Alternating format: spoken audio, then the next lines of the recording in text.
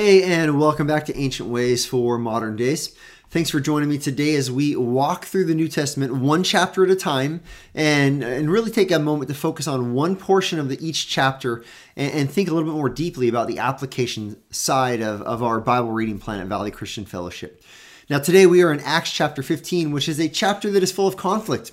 And who doesn't have conflict? I mean, we all find ourselves from time to time in different moments of conflict, and that's no different with the early church. In fact, some of the conflict that they were experiencing was conflict about salvation and what was required for someone to be saved. In fact, in this chapter, they wrestle with whether or not the Jewish rite of circumcision was required for those who were Gentile believers in Christ for them to be saved. And they actually come to this conclusion that that is not required because faith alone. But then we get to a part where there is some, I guess I would say, expectation. There's some decision made about the parameters, the moral parameters for those Gentile believers. Now, when we get to this text, some of this will make sense, but I want to start by front-loading this and explaining that these Gentile believers were coming out of a very pagan worship system. This is a pagan worship system that relied heavily on the sacrifice of animals, and then that meat would be sold in the meat market. This was a practice that relied on animals at times not just even being sacrificed, but even being strangled.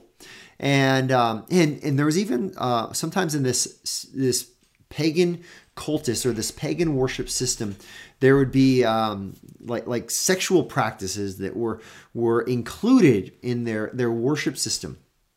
And so with these believers coming from that background, a background that was very, you think about their mindset and the way they went about worshiping, and now they're worshiping the one true God through Christ and through the death and resurrection of Jesus Christ.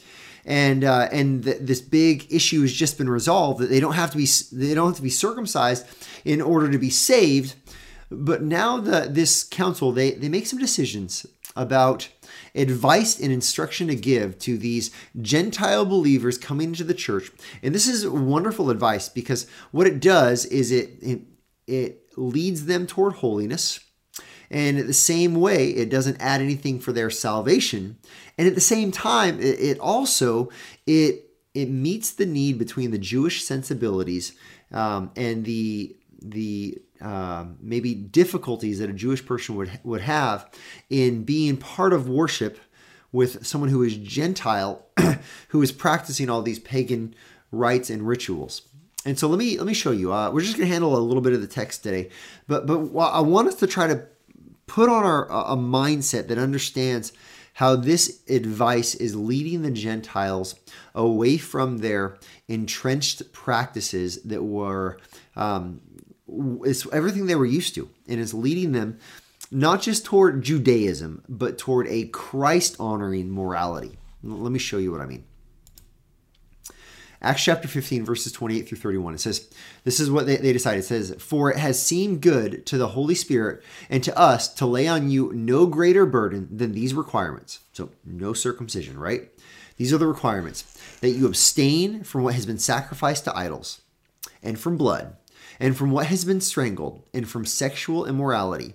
If you keep yourselves from these, you will do well. Farewell. Now, these four things, and they're all kind of tied together. These four things says, keep yourselves from these things. Abstain from these practices. These are practices that they were entrenched in part of their life.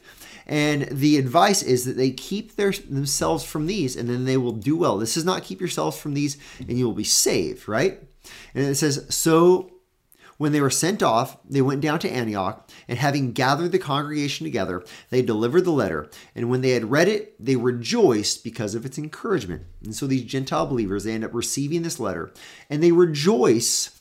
This is not a burden to them. They rejoice because of this pastoral advice and instruction that is given to these Gentile believers. Now, if we back up here, these practices are leading the people away from their cultural, everyday, ordinary lifestyle and toward a God-centered, a Christ-centered lifestyle.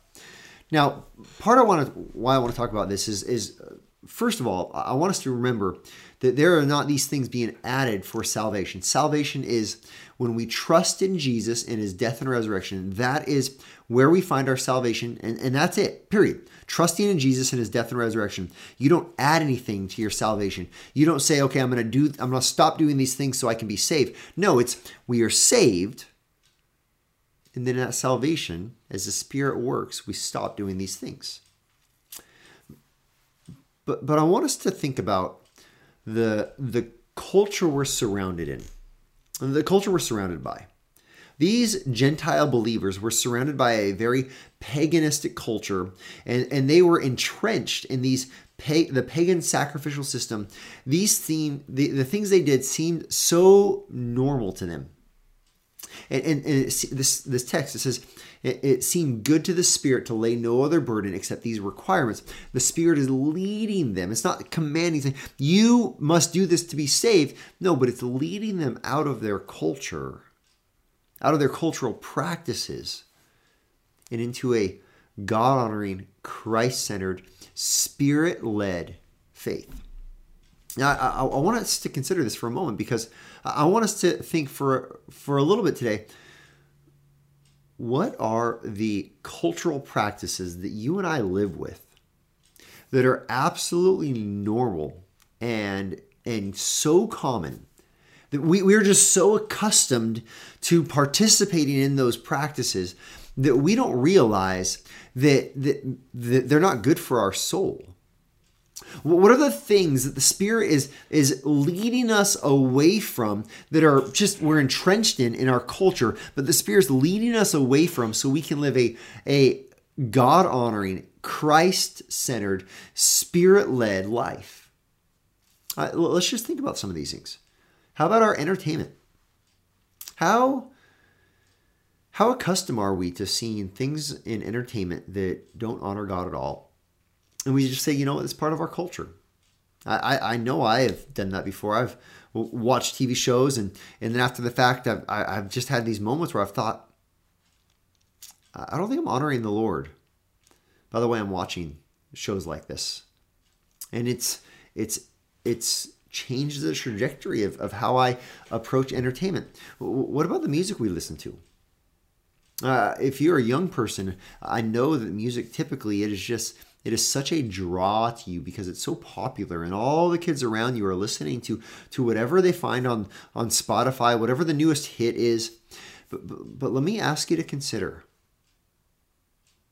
are the things you're listening to, are they actually things, thoughts, ideas, worldview, practices, the things being described in your music, are they actually things that aid you in living a God-honoring, Christ-centered, Spirit-led life? Or are they things that draw you more toward the culture and draw you away from the things of the Lord? I know this is a really hard decision to make sometimes. I know that we have to weigh and wrestle with the things that we absorb and the media that we take in. But I love the way this text says, for it has seemed good to the Holy Spirit and us to lay on you no greater burden than these requirements. And then it addresses the cultural issues that keep them from following Christ. What are the cultural issues for you? How about the way you talk? How about the way you treat other people? How about the way we educate our children? We are just default. Education oftentimes is send them to public schools. Well, if we look at what that does to many people of the faith, oftentimes it leads them away from following Christ. That's the default. I wonder if the Spirit would lead us in a different direction there. Now, I'm not making any commands here, but I'm simply just asking us to think through what is the cultural situation that we live in and what potentially are the things that we just take for granted as the default. Social media, let's talk about that. I mean, the default of the way life works, that we should regularly step back and say, what direction is this leading me? Is this leading me toward a God-honoring, Christ-centered, Spirit-led life, or is this leading me toward a path that leads me toward rebellion, that leads me in unrighteous, unholy living, leads me to not think of Christ, not live with an affection for Jesus, not live out my allegiance to Jesus? I think if we take some time and think through these questions, we will find that Christ is better anyway than anything else we've been pursuing. And we will find when we cut out those things of this world that so easily draw us in, we will find that we're not missing anything at all. In fact, we're trading the lesser for the greater as we grow in the knowledge and in the grace of the Lord Jesus Christ.